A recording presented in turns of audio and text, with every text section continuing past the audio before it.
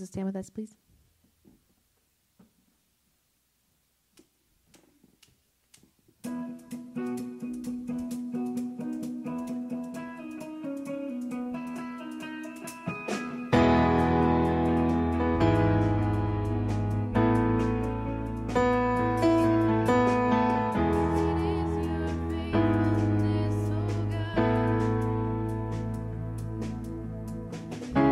Wrestle with the sin.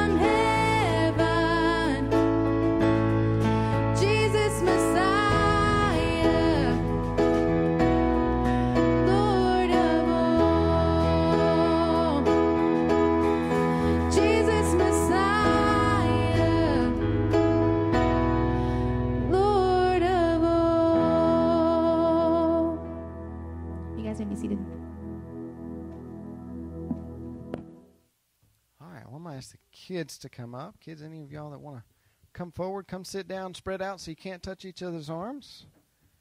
Okay, if you'd rather stay seated, that's fine too. Come join us down here. Good morning. Good morning. I'm going to move this so I can see everybody. Good morning. It's good to see everybody. Yep, spread out so you can't touch. Yep, y'all two are sisters, aren't you? Oh, you're fine. All right. Well, the last couple weeks, what have we been talking about? Let's see. Who remembers? What have we been talking about? Jesus. Yes. That's right. Exactly right. Yeah. So we've been talking about people, about man, about us.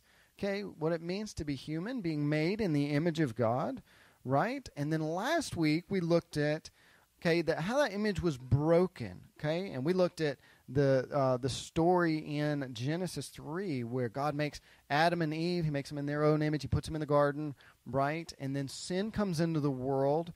Okay, because Adam and Eve believe the lie from Satan, who's pictured there as the serpent, that they can't trust God, right? That God's holding out on them.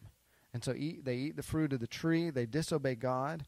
Okay, that image is broken. They feel guilty. They feel shameful. Okay, and God has to send them out of the garden. Okay, so that's how sin came into the world. So that's what we talked about last week. But now the question is, well, how did that sin spread to everyone? How did that sin spread to everyone? Okay? Because, Naomi, did you eat the fruit of that same tree in the garden? No, you didn't eat it. Did anybody else? Emma, did you? No. We don't even know what that tree is, right? So if you didn't eat the same fruit, how is it that you and me and your mommy and daddy and grandmommy and granddaddy and neighbors, how is it that we're sinners? Okay? So the question is, if you didn't sin just like Adam and Eve, you didn't eat from that tree, how is it that you're a sinner? Do we sin because we're already sinners? Or do we become sinners because we first sin? Well, that's the question again. Are we sinners, or do we sin because we're already sinners, like we're born sinners, or do we become sinners when we first sin? We're born sinners. Okay, good. You guys can go sit down. No, that's right. But let's kind of play that out because it makes sense, right? It makes sense in our minds that we might tend to think we become sinners when we first sin. Okay, that's what happens. Okay, because when does punishment come for you? Do you get? I hope that when you get out of bed, you know your mom or your daddy doesn't come in and go, "All right, here's your spanking." No. When do you get a punishment? When do you get a punishment? We don't get punishments. Right, when you've done something wrong. Okay, when you've done something wrong. Okay, and so that makes sense to us. Okay, but there's a deeper truth that's there about why we do things that are wrong, why we disobey good instructions that we're given, okay, and why we're not postured, why we're not bent towards obeying God and following Him. Okay, so let me read you one of the clearest passages in Scripture about this, how this sin from Adam way long time ago spread to you today and to me and to everyone else.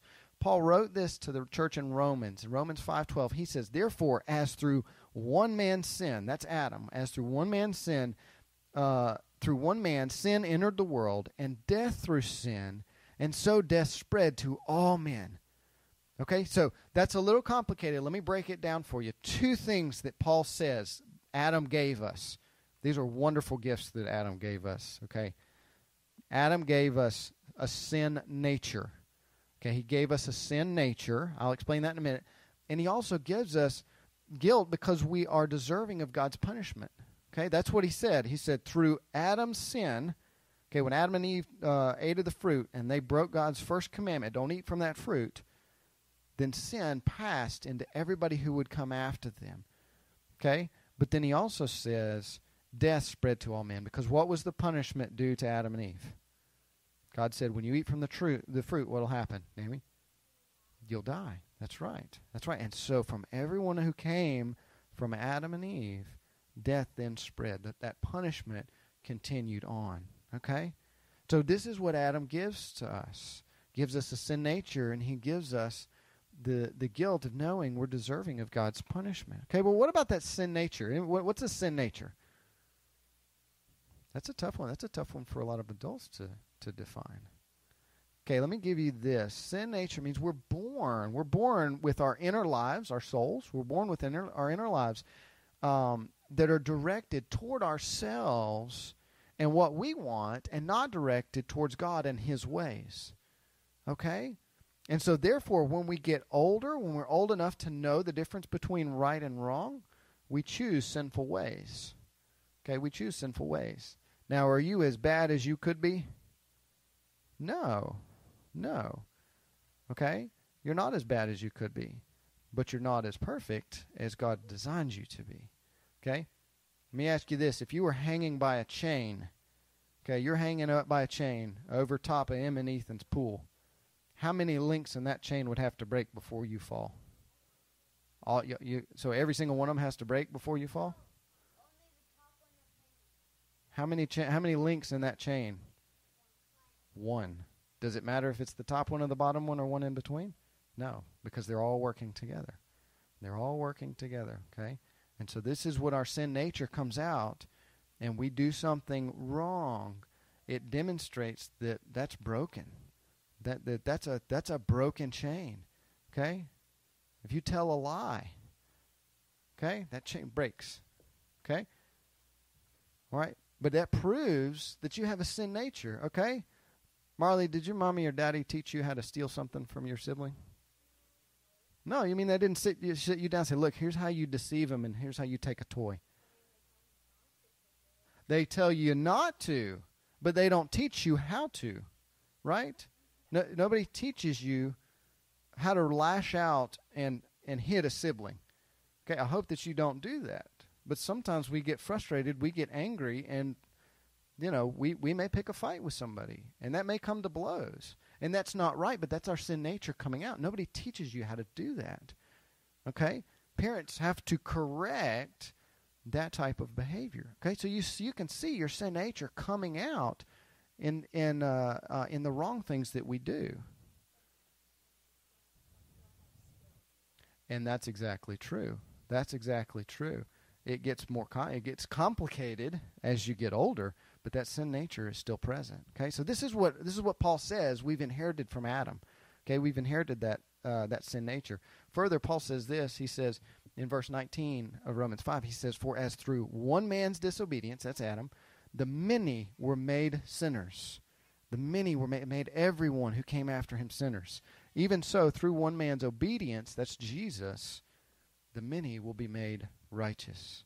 Okay, so get that. That's the key point, that Adam's sin brought all of us a sin nature and God's just punishment on us. Okay, let me give you one illustration, and then we'll try and wrap this up. Okay, think of an apple tree. Does an apple tree become an apple tree when it first shows an apple?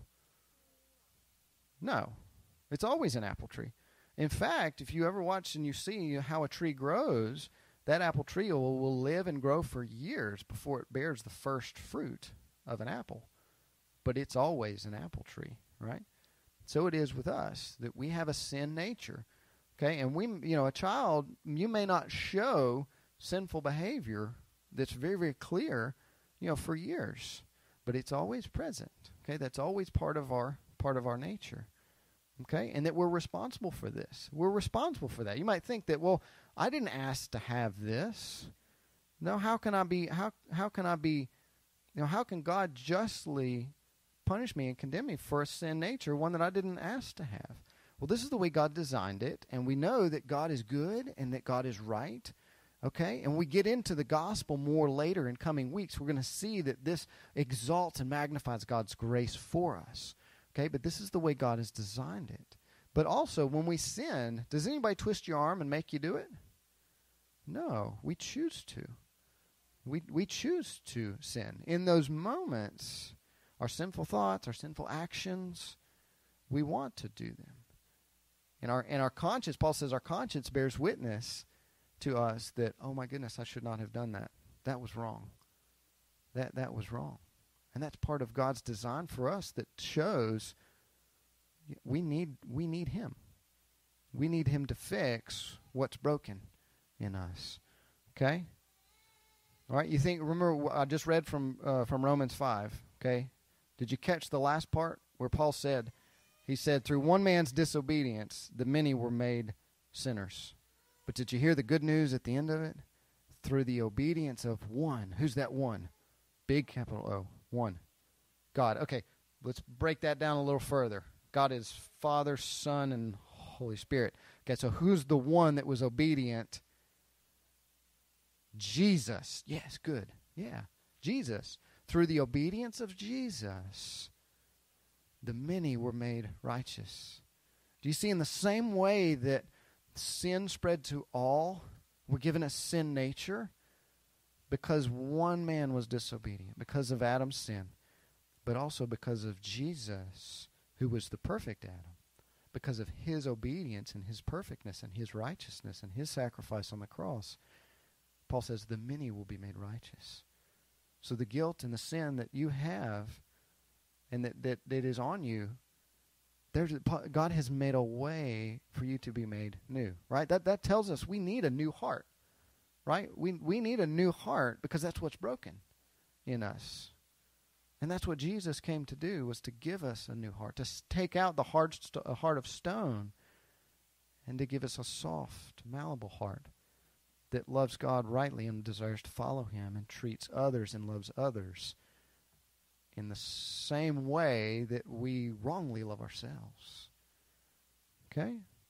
And so that's our lesson for today. That's how sin spread from Adam long time ago to us, is that we have that same sin nature. We have that guilt that comes upon us because of what Adam did. And so we walk into the world with that. But thank God that he gives us a way to know him and to be made right with him and to be given a new heart so that we can walk in a way that's pleasing to him. Now, we'll talk more about that in coming weeks, okay? But I didn't want to leave you on a dark note. I wanted to give you hope, okay? Because this is a hard lesson today, but it's also filled with hope. All right. Well, let me pray for us, and then you guys can be dismissed. Father God, Lord, we thank you and we praise you. It's hard to look in the mirror and be reminded that we have a sin nature. And Father, the world will tell us to pick ourselves up by our bootstraps, that we're strong, that we're powerful, that we can do anything, and we can do a lot of amazing things. And that in the common grace you've given to us as people, we can do phenomenal things. But we can't fix the guilt and the sin that weighs upon us. But thank you that you sent Jesus to do what we could not. That in the picture of the Pilgrim's Progress, where Pilgrim comes and he sees the cross and the guilt that he has and he wears as a backpack, it falls off him and it rolls down in the open grave. Father, so when we turn to Christ, the guilt and the shame washes away, and we know that our sin is cast as far as the east is from the west, and we're given a new heart. As Paul said, the many will be made righteous through the obedience of the one, Jesus Christ. So, Father, I pray for these young minds this morning in their hearts that they would see their sin, their need for Jesus, and that doesn't come just by default because they live in a family that brings them to church, but they themselves must turn to Christ. Welcome him into their hearts and trust in him. Father, I pray that you would lead each one of these through a path of salvation, that Christ would become more clear in their hearts and their minds. They would love Jesus and they would love people. And they might exalt your name. It's in Christ's name I pray. Amen.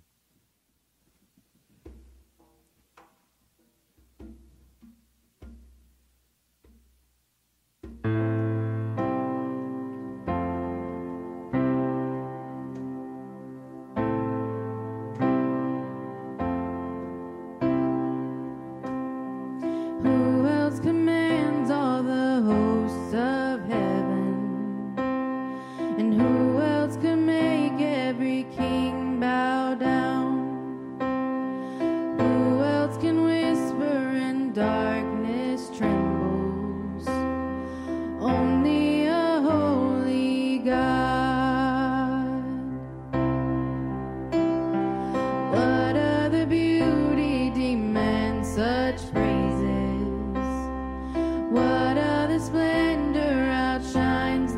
Christ.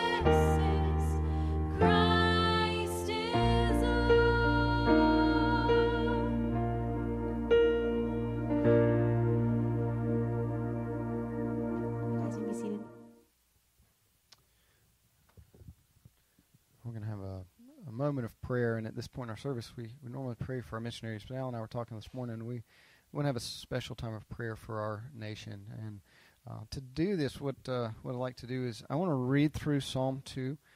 It's 12 verses. I want to read through it. I want you just to think about it. And then I'm going to just pray through the psalm. It won't take long, but just highlight some of the things that are mentioned in the psalm that God says he will do, and ask for, just petition the Lord for our nation. So I want to read this, and then I'll pray for us. Why are the nations in an uproar, and the peoples devising a vain thing? The kings of the earth take their stand, and the rulers take counsel together against the Lord and against his anointed, saying, Let us tear their feathers apart, and cast away their cords from us. He who sits in the heavens laughs. The Lord scoffs at them. Then he will speak to them in his anger, and terrify them in his fury, saying, But as for me, I have installed my king upon Zion, my holy mountain. I will surely tell of the decree of the Lord. He says to me, You are my son. Today I have begotten you. That's Jesus, the psalmist is speaking of. Ask of me, and I will surely give you the nations as your inheritance, and the very ends of the earth as your possession. You shall break them with a rod of iron, and you shall shatter them like earthenware. Now therefore, O kings, show discernment, take warning, O judges of the earth. Worship the Lord with reverence, and rejoice with trembling. Do homage to the Son, that he not become angry, and you perish in the way, for his wrath may soon be kindled. How blessed are those who take refuge in him. Let's pray. Father God, we come before you, and it's been a trying week for us and for the nation. So many things are on the table. These are not political things, Father, but these are, at their root, these are gospel things. These are moral things. These are theological things that press on the very cores of what we hold dear. So, Father, as the culture seems to be bent and even exalts vain things, as those take counsel together with man-centered ideologies and blatantly condemn you and your word, your promises. Father, we sit and I think there's an unsettling that exists in us if we're honest. I pray, Father, it's not for selfish reasons, that it's not for political gain, it's not to thumb the nose at someone who holds a different belief that we do. And Father, these are rooted in the gospel, that we desire that Christ would be exalted, that we desire that you would be exalted among the nation, and that your purposes and your plans and the things that you have said are good, and that we as a human race are best suited to follow them.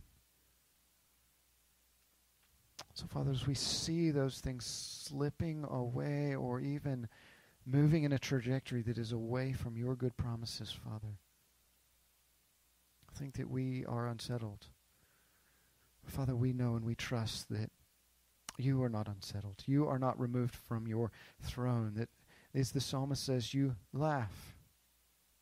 You laugh in the same way that, that we might laugh at a small creature in our yard that tries to defy us when it's not doing what we want it to. We don't want it there. Because, Father, you are sovereign over all things. That if you did the greater thing of creating all that exists around us and fashioning it and designing it, Father, you have all things in your hands, and that the future of nations, even our nation, is not unknown to you and is not out of your grasp. For Father, we're reminded that when the psalmist says that you've installed your king upon Zion, upon your holy mountain, that when you've said, you are my son to Jesus, today I have begotten you when he was incarnated. That we sit this side of the cross, knowing that Christ is enthroned on high because of his obedience, because of his perfection, because he was the divine Son of God, because he was the perfect Adam. Death could not hold him. Sin could not keep him. There was no guilt in your court when he entered into it. And you said, sit here at my right hand. This is your rightful throne. And there he sits until all nations are made a footstool under his feet. For you have promised, and your promise is good, that if Christ asks, that you will surely give the nations as his inheritance. And he has asked, and you are sure to give it. And so, Father, we ask as we are in this time of sifting, Lord, where we may have complained for years and even for decades that it's too easy to be a quote-unquote Christian in America. You can fake it. It's not becoming easy anymore. So, Father, as you do your sifting work, make the gospel more clear to us, that we would see Jesus and we would see our need for him and the need for others to know him, and the rich good that he offers us in Christ and a new creation and our need for a new heart and the needs of others to have a new heart, because that's the only hope for a nation. You can't legislate morality as good as laws and decrees and judicial judgments are. Fundamentally, new hearts must be given through the gospel. So, Father, would you do this for your church? Strengthen her, refine her as through fire, and would you keep us through that we would come out refined, pure like silver. Father, we ask for those who will take power and authority in our nation, and even for our current president and the one coming in, Father, that they would show discernment. For you've said that they should take warning, that they should worship the Lord with reverence and rejoice with trembling, to do homage to the Son. So would you open the eyes of all those who are in leadership, currently and those to come, that they might see Jesus, that there would be a salvation that is clear and evident, a turning toward you rather than a turning away.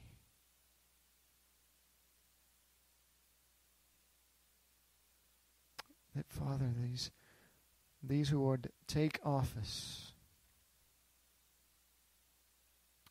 that they would exalt and see the value of life, the dignity and honor that it is in the womb, outside of the womb, through childhood, adulthood, even on to the point of death. Because we're created in your image. We bear that mark even from the first notion of life inside the womb. That, Father, there would be dignity and honor that would be cherished in our lives together. That family, as you've ordained it, would be exalted, recognizing that it's not perfect, but lifting it up as you have described it and defined it, and saying, this is what the Lord desires. This is good. May we seek this, and may we grant grace where it is broken. That, Father, we would be a nation of laws, not of judges. Father, good promises that you have given to us, that those in leadership would cherish and cling to, that you would open their eyes. Again, not that we might be able to say, ha, ha, ha, I told you. But that a nation might thrive for your glory. Because the rest of the world watches, it looks at us and says, that's what Christianity looks like. And Father, I'll be the first to say we do a poor job of representing you to the nations. And so, Father, would you bring a change? That in the midst of such uncertainty, in the midst of such turmoil, in the midst of such darkness, you might bring revival. You might bring a turning to you as the only source of hope, as the only source of peace, as the only source of our being equal in dignity and honor and value, and yet being able to hold distinct and different roles in society. Because we need everyone in order to thrive. Father, race would be broken down as a barrier. Not because certain groups feel guilty and because certain groups feel privileged, but because we're made in your image. That's what it means to be human. That we each have a sin nature. No one, regardless of class, race, sex, position, wealth, escapes hell because of that privilege or because of a particular way they grew up. That we all need the grace of the gospel. And that, Father, we might have an economy of grace with us as a nation that would acknowledge our need for grace through Christ. And that, Father, we might be a nation blessed. Not because we figured it out, not because we put the right people in office, but because we as a nation seek to take refuge in Christ, to the one who spread his wings, if you will, on the cross and said, "Come to me, all you who are weary and heavy laden, I will give you rest for your souls." And Father, we are a nation that is weary and heavy laden. Would you do this, Lord? Would you do this in all so much more than we can ask, than we can even articulate in our limited ability to verbalize the struggles that we undergo? To do all this and more for your glory, and that Christ might receive his inheritance in full. And now, as Alan comes and brings your word, Father, would you touch our hearts where we need it most, to live in boldness and in faith during a time that is very, very unsettling. That our gospel witness in our lives as Christians would shine all the more brightly. It's in Jesus' name that I pray. Amen.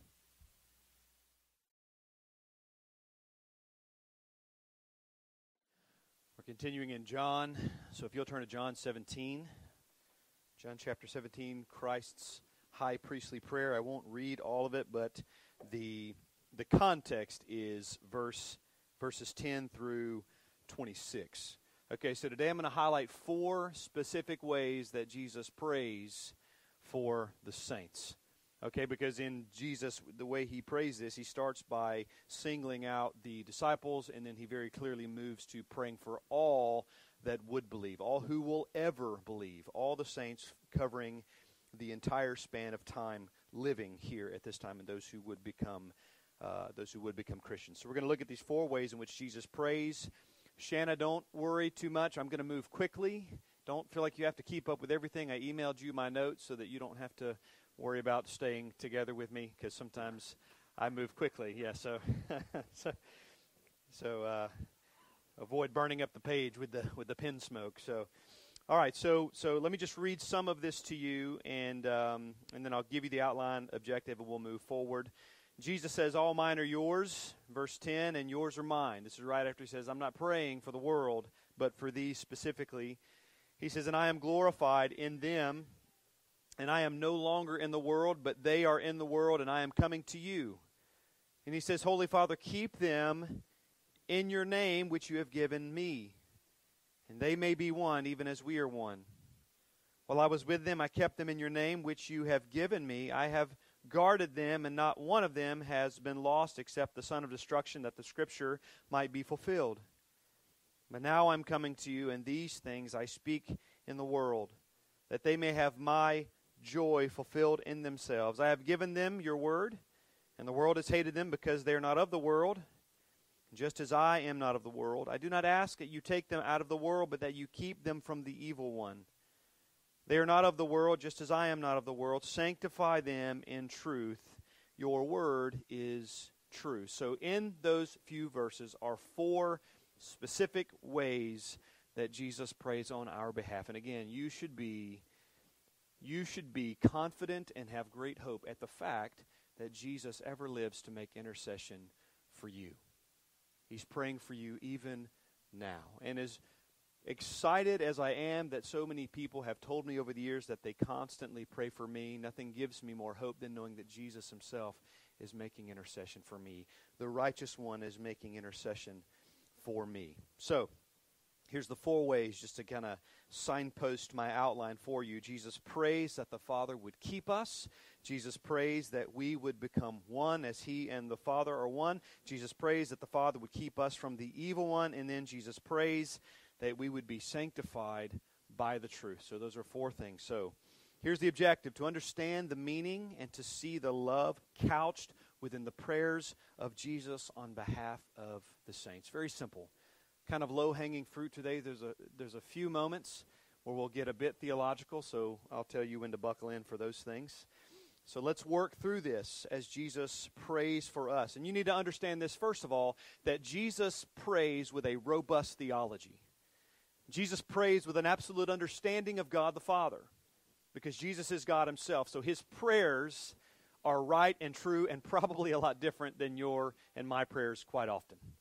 So this comes from a robust theology. This comes from a place of the knowledge of God the Father, unlike you and I have.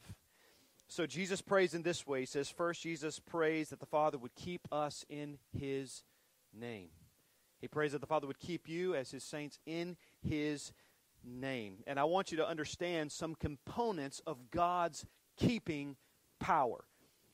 As far as I understand, this is what Jesus would know of God the Father, that you and I are working to grasp, and this is kind of fuel behind the prayer. And so we see several components of God's keeping power already displayed in the text. God's keeping power is connected to his divine election. We saw this last week. We've belonged to the Father before the foundations of the world. Those belonging to the Father, he gives to the Son. We walk through this. You can go back and listen to the sermon, or you can look at the notes or whatever if you want those. God's keeping power is directly connected to God's election, God's divine election. Before the foundations of the world, God placed his affections. God placed his regard on us. It should not come as a surprise to us that we understand God's keeping power in light of what we've already seen in the text, that we belong to God, that those he chose before the foundation of the world will become adoption as sons, that those he foreknew he also predestined, that those he set regard upon or affections upon salvifically. It should come as no surprise that knowing that, we can see that there is keeping power in God's divine election, and Jesus prays with that knowledge. So we have to understand that the keeping work of God is necessary for our continued allegiance and for our salvation. It's not just that we belong to him then, that he upheld us then, but that he constantly sustains, constantly upholds us. You understand? One preacher said once upon a time, if you could lose your salvation, you would. Period. Simple as that. It's not that, okay, you're raised to walk in newness of life. Good luck, young man. Good luck making it all the way to the end. Good luck making it to that finish line that Paul talks about. Good luck achieving that. Good luck making it to that culminating point in your life to where you reach glorification without the sustaining providential work of God the entire time. He carries us. He rescues us from darkness, and He doesn't just bring us into the light, but He keeps us in the light. You understand? He keeps us and carries us in this light this whole time. That's the keeping covenantal power of God. And this is Jesus' understanding as He's praying that God would keep those that He had given to Jesus. If the standard for salvation is perfection, what would keep us in Christ other than Christ Himself? I mean, it's pretty simple. That's why we continue. That's why we make it to the end. That's why the saints of God persevere. It's not because we've been magically molded or made so that we can withstand the enemy, but that we are shielded, we are guarded, we are filled with the righteousness of Jesus, and we are filled with the Spirit of God, and these things work to our favor to see to it that those who belong to God from the very beginning make it until the end. It's the beauty of the doctrine of perseverance of the saints. But our perseverance is rooted in the power of God and His divine election, not in our being able to pick ourselves up by our bootstraps and move forward. So God's keeping power is connected to His divine election. Moving quickly, God's keeping power is also connected to His desire and to His will. God desires that you make it to the end. God desires to keep you. Now, there's a debate right now that, or have been forever, that God does not get, well, the debate is, does God get all of His desires or does He not? Now, if you'll endure for just a minute, let's get a little bit theological, okay? I will go out and say, I believe that God gets all of His desires. And I'm taking into the account that we read places in 1 Peter and 1 Timothy where it says that God desires that all men might be saved. I do believe there's a way of interpreting that. I do believe there's a way of understanding that. I believe there's a way of looking at the wills of God, the dual wills of God, will of command, will of decree, and making sense of all these things that are otherwise seemingly but not necessarily contradictory. Some would say that God does not get all that He desires. This is a traditional Arminian position. They would say that God's desire is that all, without exception, God's desire is that all without exception would be saved, but broad is the way and long is the road that leads to destruction. Therefore, God does not get all of His desires. Now, I will grant this. God created a world and God said, don't sin. Sin is bad. So clearly God's desire, you could say, is that you wouldn't sin. God tells us not to sin, right?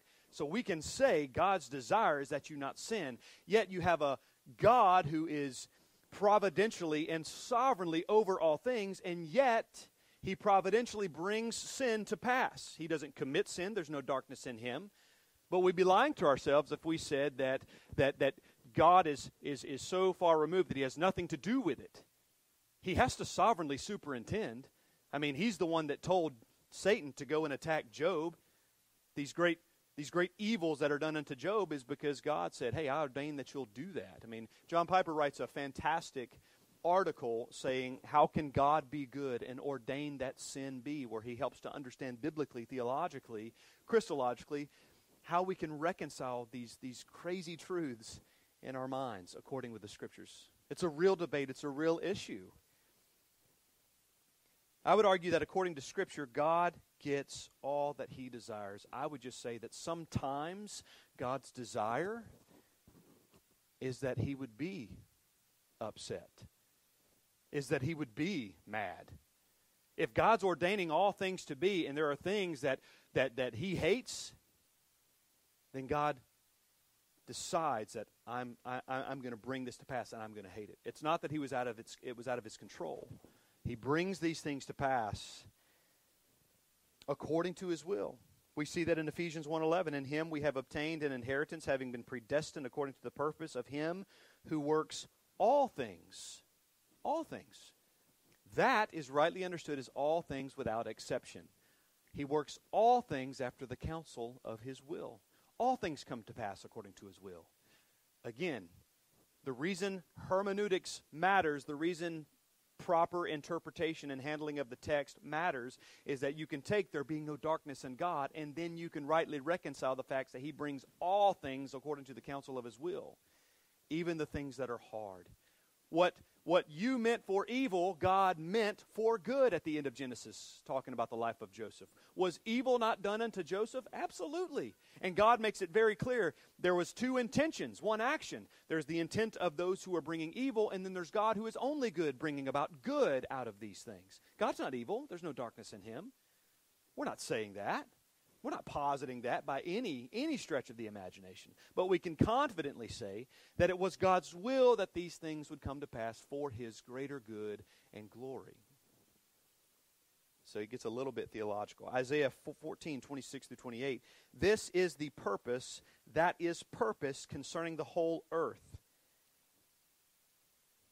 And this is the hand that is stretched out over all the nations, for the Lord of hosts has purposed, and who will annul it?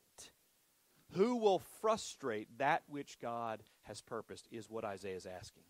It's a rhetorical question because the answer is very clearly and obviously no one. No one can frustrate the will of God. No one can undo that which God has set into motion. He makes that very clear in Romans 9 and in other places.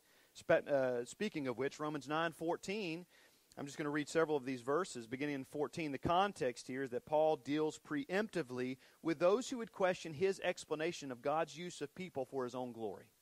Go back and read all of Romans 9 and you'll get that in your context. Paul says, what shall we say then? Is there injustice on God's part? By no means, for he says to Moses, I will have mercy on whom I have mercy, compassion on whom I have compassion. So then it depends not on human will or exertion, but on God who has mercy.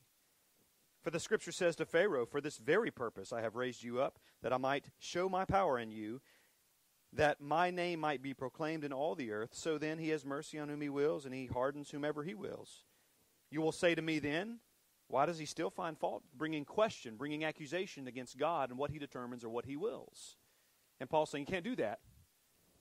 You can't do that. You sit there as a lump of clay attempting to bring an accusation against the potter and say, why have you formed me this way? I mean, Paul anticipates pushback. Just like me as a Reformed teacher would anticipate some pushback, right? So Paul here is anticipating this argument, and he's saying, listen, you can't say to the potter as the clay, why have you formed me this way? Verse 20 says, who are you, O man, to answer back to God? Will he that is molded say to its molder, why have you made me like this? Has the potter no right over the clay to make out for the same lump one vessel for honorable use and another for dishonorable use? What if God, desiring to show his wrath and to make known his power, has endured with much patience vessels of wrath prepared for destruction, in order to make known the riches of his glory for vessels of mercy, which he has prepared beforehand for his glory? So I believe that God gets his desires, and I believe that that's a part of the theology behind Christ's prayers. Lord, keep them according to your will, according to your desire. Job 23:13, and what God's soul desires, that he does without exception. He does it. What God wants to come to pass, comes to pass. And the beauty of the sovereignty of God is even when hard things happen, it does not diminish or impugn the character and the goodness of God. That's why theology matters so much. Because what else do you do with all the junk around us? I feel like Antoine working on my mic here for a minute. So, sorry. What does it say about God if he desires something but can't have it? What does it say about the sovereign rule of the world when he says, I want such and such a thing to come to pass, but I can't have it? It doesn't say anything good, I'll tell you that. Here's a question. So how do we reconcile God getting all that he desires and there being sin in the world? Or God making it clear that his will is set against sinful conduct? How do we reconcile these things? Well, I'm going to point you to something that we've talked about before, but if you're unfamiliar with it, I'm just using this time to point you to it so we can move forward. And that is the dual wills of God, God's will of command and God's will of decree. There are things that God has said, hey, don't sin.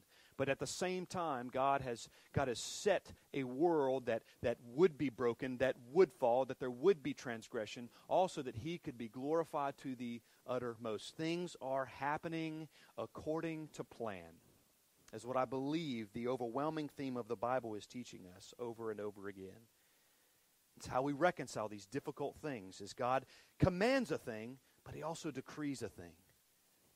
God says, Avery, don't sin, but Avery's going to sin because Avery's broken. God says, Alan, don't sin, but Alan's going to sin because Alan's broken.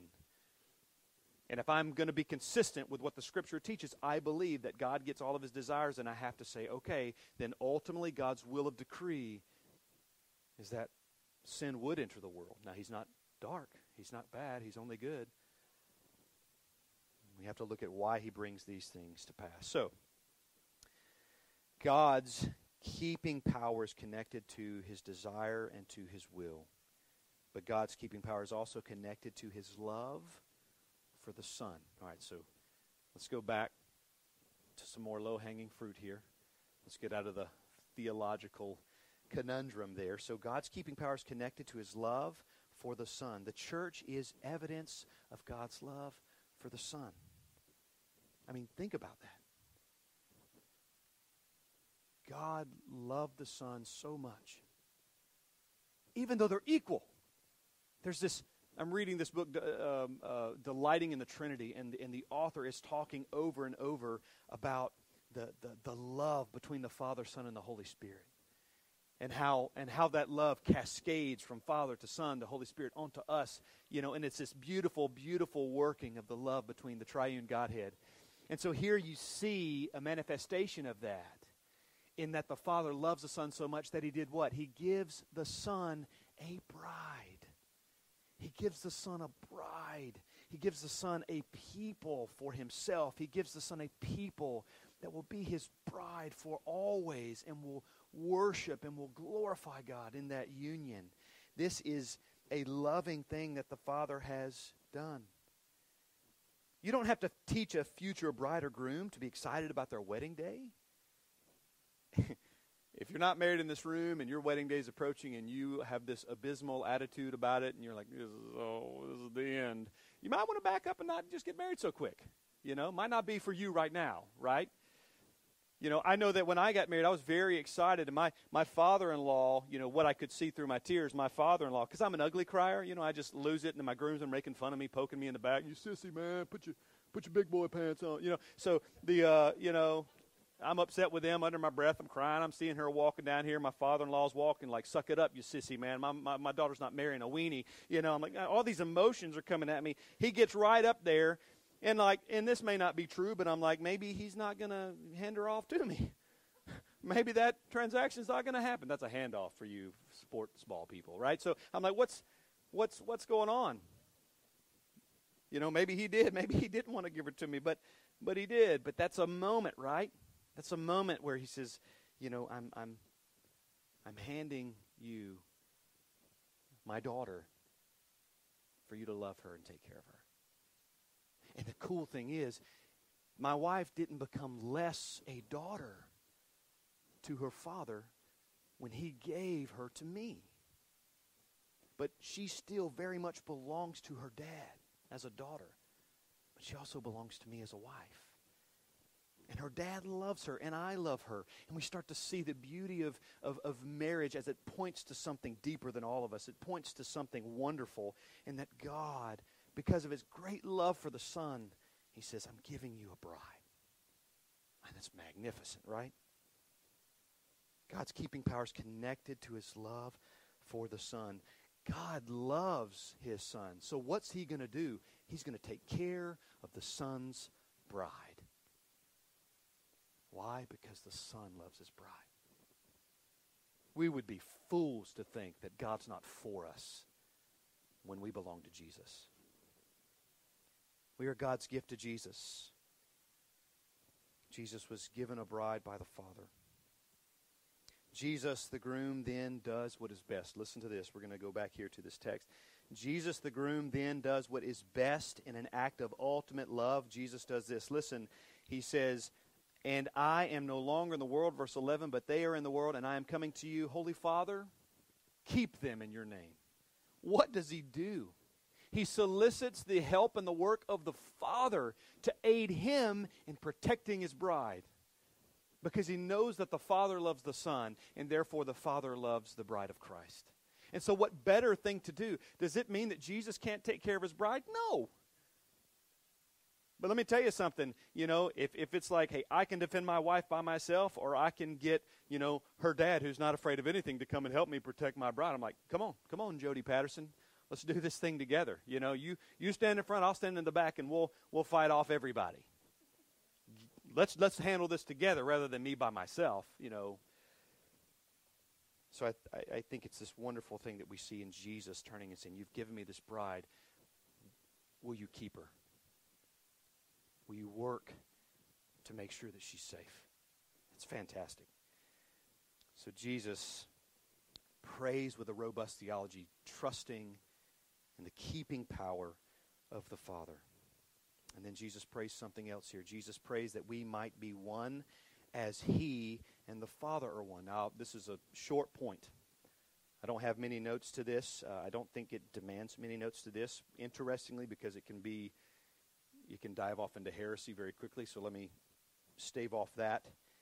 Jesus prays that we might be one as He and the Father are one. This demands clarity, lest we fall into heresy. It does not mean this. It does not mean that we would become identically the same to God the Father and God the Son. It does not mean that we would become gods. It doesn't mean that we would become omniscient or omnipotent or any of these things. It doesn't mean that at all. What it most likely means, and I'm going to share this quote from one commentary that I read, and then I'll give why I think that makes sense as I understand it, that the disciples might be one, or that they might be unified in their stand over against the world. That they might be unified in love in the defense of truth. And here's why this translation or this interpretation appeals to me the most. Because unity will be helpful when it comes to facing persecution and practicing apologetics. In context, Jesus has done what? He's already warned them several times, these things are coming. I took the brunt of it, now you are. So it's all too important that you become one. That you become one, that you're solidified, that you're unified, that you're together, so that you can wage war together. It's better to stand with a host of soldiers at your side than to stand alone. Sometimes we have to stand alone, but given the option, I want to stand with an entourage. I want to stand with a platoon. I want to stand with soldiers beside me that are fighting the same fight, that are in agreement as far as the fundamental things of Christianity, that have apologetics, that understand we got to defend the faith, so let's do it together. And this oneness is repeated throughout this text in verses 21, 22, and 23. So it's significant. It matters that we be one. So Jesus prays that we might be one as He and the Father are one. And before we move to the third, just think about it, though. Think about if you're out evangelizing and you've got a friend with you or a partner that evangelizes with you, or you're in a conversation with someone.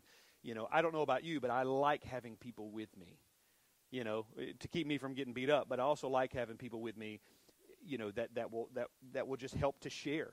Maybe I'll forget something. Maybe I won't know this. Maybe I won't know how to respond. But then there's someone there, and collectively we can give a right response, apologetically to the need that's in front of us. So Jesus prays that we might be one as He and the Father are one. Thirdly, Jesus prays that we not be taken from this world, but that we are kept from the evil one. So I want to spend a few minutes on this and start by asking this question. Why would a loving groom not want to remove his bride from harm's way? Because that's what he says. He makes a point to say, I don't want to take them from the world. And I'm over here thinking that would be super great if you could have just done that. You know, we could have avoided all this junk, all this trash that we're having to deal with, and we could just be with you. I mean, give me that. I'll take that. But that's not how the Apostle Paul prayed when he was in prison, was it? He prays very differently. He talks about wanting to be with God. He talks about wanting to be with Jesus. But then he says, but for you, it's better that I remain in this flesh. This is a guy who's been beaten. This is a guy who has been beaten and presumed dead. This is a guy who's in prison, and he's saying, it's better for me to be here for your sake. And that sentiment rings true here. The reason we're not taken out of the world is because God has come up with a redemptive strategy that involves you. The gospel is given to us, right? We receive the gospel, and then we take the gospel. And that's God's strategic plan for redemption. It makes our involvement in a broken world necessary. Listen to Romans 10, 14, and 15, a popular passage that really just summarizes it well. The context is Paul is making a case for, well, you can understand it in context. The context is salvation, the need of salvation through the gospel. And he says, how will they call on him whom they have not believed? And how are they to believe in him and who they have not heard? And how will they hear without someone preaching? And how are they to preach unless they are sent? As it is written, how beautiful are the feet of those who bring good news. I mean, there's your evangelism paradigm for the church in a nutshell. You know, we're given the gospel. It's lived out. It's accomplished through Christ. It's received. And then it's shared. And that's the cycle. We receive the gospel by the grace of God. Those appointed to salvation believe. Then we're jumping on that cycle. We're bringing the gospel to people. We're planting, we're watering. We're planting, we're watering. We have the keys. We can put the key in the door, we can unlock it, and God opens it, or we can open it, and God will usher people through. That's the strategic redemptive paradigm or plan. Jesus gives us the gospel. We share the gospel. Those who belong to God before the foundation of the world receive it and are changed by it, and they join that cycle, that strategy, that plan. Jesus doesn't just pray that we're taken out of the world, but Jesus prays that we would be protected from the evil one. Now, let me explain something to you. I've wrestled over this text. I hope that I'm right as I understand it. As I understand this, I'm not trying to preach my opinion, but I kind of want to share cogently, logically, what I think this is saying and why. So Jesus prays that we be kept from evil. I don't pray that you take them out of the world, rather they stay in the world, but that you would keep them from the evil one, that you would protect them from the evil one. Listen, there's a difference from being kept from evil and being kept from the evil one. You can't separate Satan and evil. I understand that.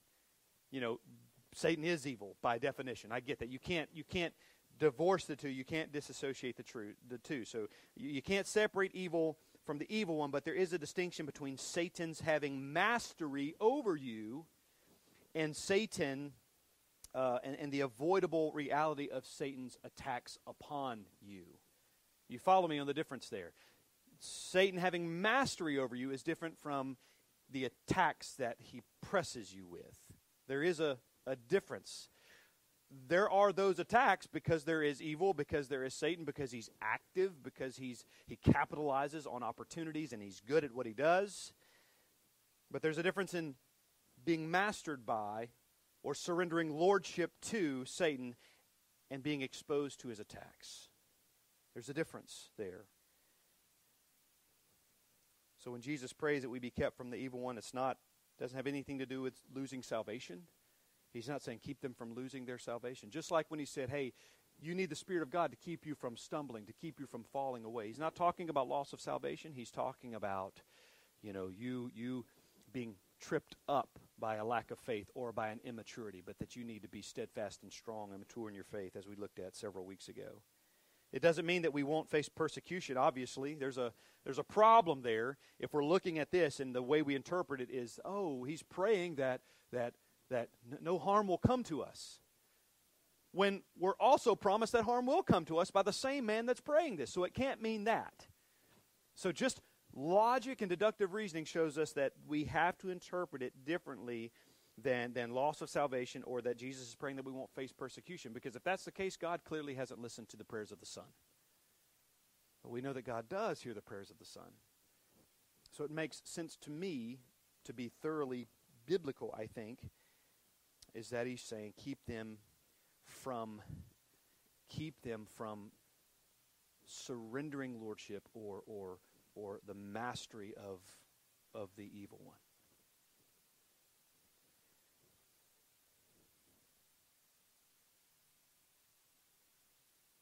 It means that Jesus is essentially praying that we would persevere to the end. One theologian said that there are two ways that God keeps us from evil, by his Spirit and by his providence. I thought this was helpful, so I just wanted to include it. By his Spirit and by his providence. By the power of the Spirit, the evil within us is restrained, because we all are sinners by nature, as Austin talked about. Genesis 26, It says, I also withheld you from sinning against me. So there's this great providential work that God does sometimes to keep us, using the Spirit of God, or the Spirit of God as God, to keep us from sinning. Jeremiah 32:40, I will put fear in their hearts that they shall not depart from me. So sometimes that way that God keeps us from evil is inward, and sometimes it's outward. Sometimes you read things like God will not put us in a situation that we can't get out of. It doesn't say he won't put you in something that won't kill you, but so there's inward and there's outward. So ultimately Jesus is praying that while we are in the world fighting for truth and facing down the enemy, that we, although we are battered, do not give in to the enemy, but rather that we persevere till the end. You ever wonder why there is a doctrine of the perseverance of the saints? Well, it's because of the keeping power of God. It's because of the intercessory prayers of Christ. So the final thing I want you to see is this, the final prayer. So Jesus says, Holy Father, keep them in your name. And then he says, which you have given me, that they may become one as we are one. He says in verse 14, I have given them your word, and the world has hated them because they are not of the world, just as I am not of the world. I do not ask that you take them out of the world, but that you keep them from the evil one. In verse 16, he says, they are not of the world, just as I am not of the world. Sanctify them in truth. So we'll end with this work of sanctification. Jesus prays that we might be sanctified in the truth. Now, to be sanctified means to be set apart, to be distinguished as holy.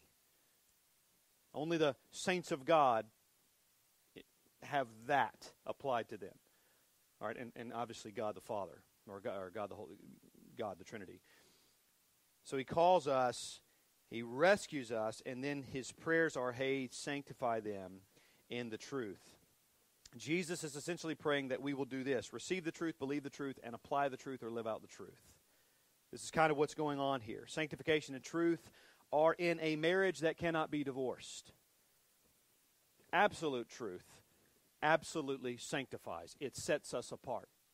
I should say this: adhering to absolute truth is what works to sanctify us. Truth, and I mean biblical truth, is powerful and alive, so it is therefore status altering. It is sanctifying. Listen to John 8:31-32, a familiar passage. Jesus said to the Jews who had believed him, if you abide in my word, you are truly my disciples, and you will know the truth, and the truth will what? Set you free. Status altering. Freedom from condemnation, freedom from slavery of sin, freedom from conformity of the world. Be not conformed to the world, but be transformed by the renewing of your mind. What affords us that opportunity? Salvation. Set free. Free from conformity. Free from the slavery of sin. This is important. Continual exposure to truth keeps us tethered to reality. Constant exposure to truth works to keep us tethered to reality. This is why we see in the Scriptures, I will hide your word in my heart so that I might not sin against you. The Word of God is sobering, it's alive, it's sharper than any double-edged sword, right? So it's chiseling away, it's cutting away things that aren't befitting or becoming of a follower of Jesus. So it works in that way to tether us to reality. It was last week we had this nasty storm, the hurricane that produced all those winds for us. We were out without power for a long time. And I get woken up that morning to run outside and tie down the trampoline because we've lost 2 trampolines already to strong winds. So I get up, I run out there. It's raining. Things are blowing all around. The trampoline's kind of in this hover mode. It would kind of start to lift and it'd fall back down. So I'm scrambling to try to use ratchet straps or whatever I can at my disposal to grab. Then I look around, and if you've been on my back porch, you understand it's like this Cracker Barrel type scenario with rusted tools of death everywhere, and I'm sitting here trying to put things together, and I'm like, those giant scissor thingies are floating around. I've got the giant saw on the wall that I'm like, this is not a good situation for me to be in at all, right? It was just a little bit worrisome of me. And let me just say this. With regards to Cracker Barrel. Listen, if you don't think something sinister in somebody with the teardrop tattoos under their eyes, That's how many people they've killed. I'm just saying, the stars on the aprons. That made me think of, that's what I thought of when my back porch is trying to kill me the other morning. I just wanted to throw that in there, call it comic relief, I don't know. But despite the wind, despite the trampoline, trying to take off, all these things happening, once I had it anchored, once I got that done, didn't matter what else was going on around it, the trampoline remained. The trampoline stood fast, right? The trampoline was there, it was safe because it was anchored. You look out and you see everything and anything flying right by, sometimes twice. I'm like, how did that happen? This is all going on, but the trampoline's holding fast. Why? Because it's anchored to something. And as I understand it, this is exactly how being sanctified in the truth works. Though the world is moving this way in a godless direction, adopting for themselves what they deem to be true, what they deem to be right and good, when we consider what absolute truth is and we can remain tethered to that, everything else moves, but we can hold steadfast. And we can be sanctified by truth. Here's a few critical components of being sanctified by truth that I want to close with. And next week, we're going to just have a sermon on what it is to be sanctified in truth. Because I got to the end of this sermon, I was like, I've got a whole lot to say here, and we don't have 45 extra minutes, so that's next week. So here's a few critical components of being sanctified by truth that I want to leave you with as Jesus prays that we would be sanctified in truth. First of all, you need to understand the negative, the not side. We are not distinguished from the world by relativistic truth. This is not what he talks about. You understand relativism, right? In this postmodern world, relativism is, hey, whatever's true for you is good, but that doesn't necessarily mean it's true for me. And the problem with relativism is it denies an absolute truth. And that's a major problem fundamentally with the Christian worldview. Because what we stand on is absolute truth. Everything has sprang from what we consider to be absolute truth. So for that to be challenged is a major issue for the Christian worldview. Just because you claim something to be true for yourself does not necessarily make it true for someone else. That's relativism. So we might look at them and say, okay, just because you think it's true doesn't make it true. There is an absolute truth. I understand relativism. Relatively speaking, I'm a great boxer if I'm in the ring with somebody with no arms or hands, okay? That makes me a great boxer. But if I'm in there with anybody else that has ever boxed, I'm going to get whipped. I'm all of a sudden not a great boxer. That's relativism. Do you see the ridiculousness we've gotten ourselves into with relativism? Listen to this also. We are not distinguished from the world by preferential truth. What you prefer to be true, what you would like to be true, what you would hope to be true does not make it true. I mean, we get into theological debates for fun, for kicks and giggles, right? We can both be wrong. We can't both be right, especially when they're contrasting. So we have to understand that. It's like one of us can be right at best, or we can both just be wrong. But just because you prefer that something's right, just because you would prefer that to be true doesn't make it true. And is that not the world we live in now?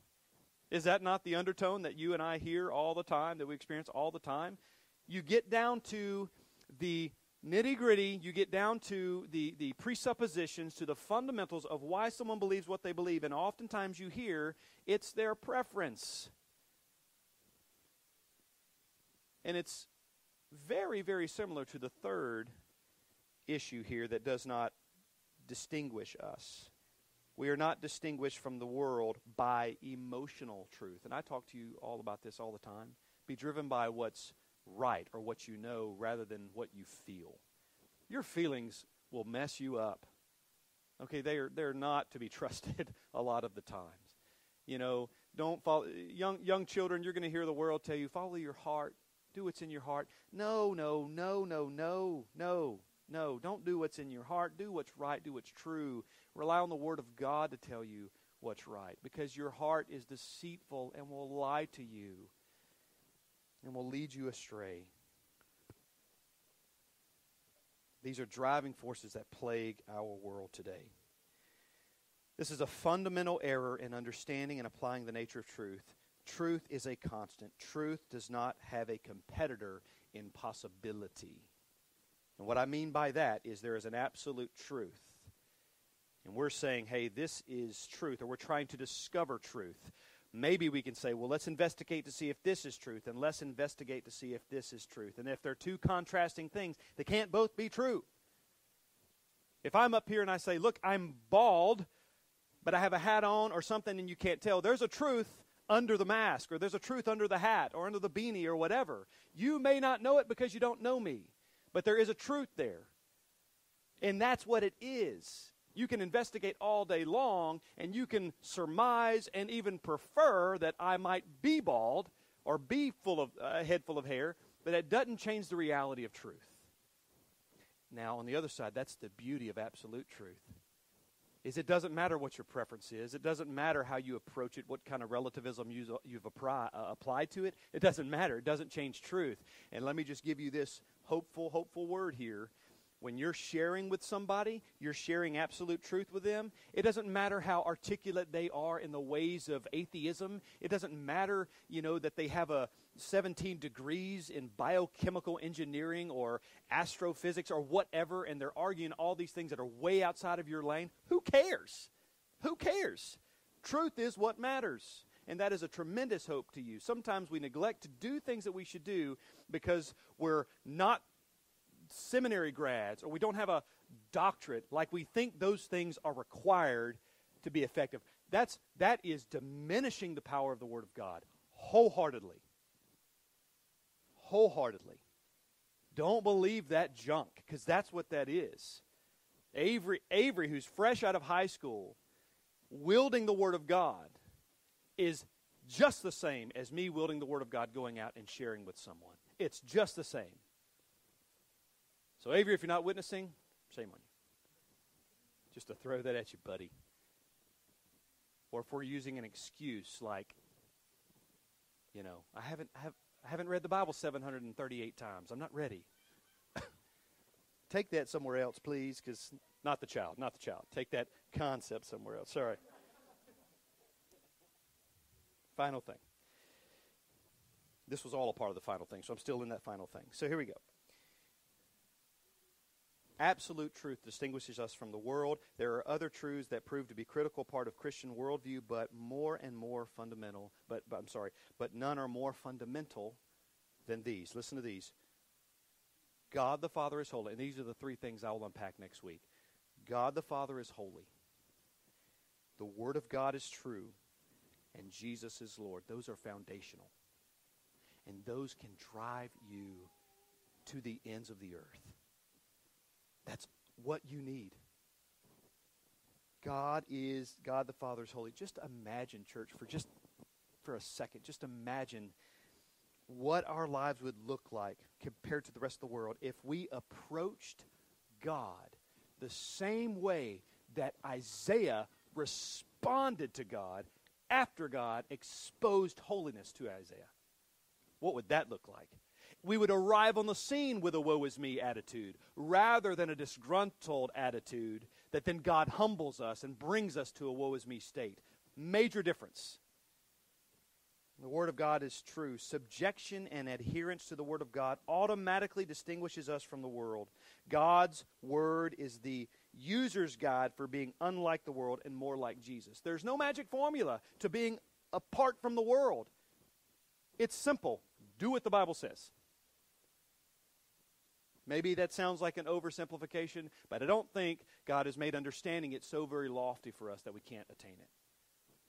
We can't attain it perfectly this side of heaven, obviously, but the idea is that we move in that direction. And finally, Jesus is Lord. The Lordship of Christ demands allegiance. You cannot serve two masters. Therefore, to uphold Jesus as Lord necessarily means sanctification in truth. You can't have Jesus as Lord and not adhere to the truth, because a part of his lordship over you is that you abide by all that he says, all that he instructs, and you follow what he does. And when you do that, you become sanctified in the truth. Next week, we'll look at what these things look like as they're fleshed out practically in our lives. So I hope that you will plan to be here for that. Let's pray, and then we'll be dismissed. Father, thank you again for your word. Lord, you've given us the words of life. Lord, I pray that as we are wrestling through these things, Lord, as we are striving to apply the principles of Scripture that are sometimes obvious and sometimes, for me, difficult, pray that you would aid us in that. Jesus, we thank you for praying for us. Lord, we understand that, your sovereign keeping power, your prayers, all of these things, Lord, are carrying us through, and we thank you for that. Lord, but help us to understand more fully what it is for you to pray that pray for us in protection against the evil one. Lord, it's a little bit of a struggle in reconciling how hard things happen to us and how the enemy attacks us and all of these things. But help us to have an understanding that is palatable for us, but right and accurate. Not preferential, but true. And Father, I pray that as we leave this place today, that you, according to your promise, would continue to conform us to the image of Jesus. Jesus, continue praying for us. We count on that. We have hope in that. And Holy Spirit, we ask that you would do what you do, and that's bring to our minds remembrance of the things that are necessary for appointed times. Lord, that joy that Christ is praying for to be fulfilled will be fulfilled. That we would live in that joy, experience that joy as it's rightly applied and rightly understood. And Lord, that you would be glorified in our lives. In Jesus' name, amen.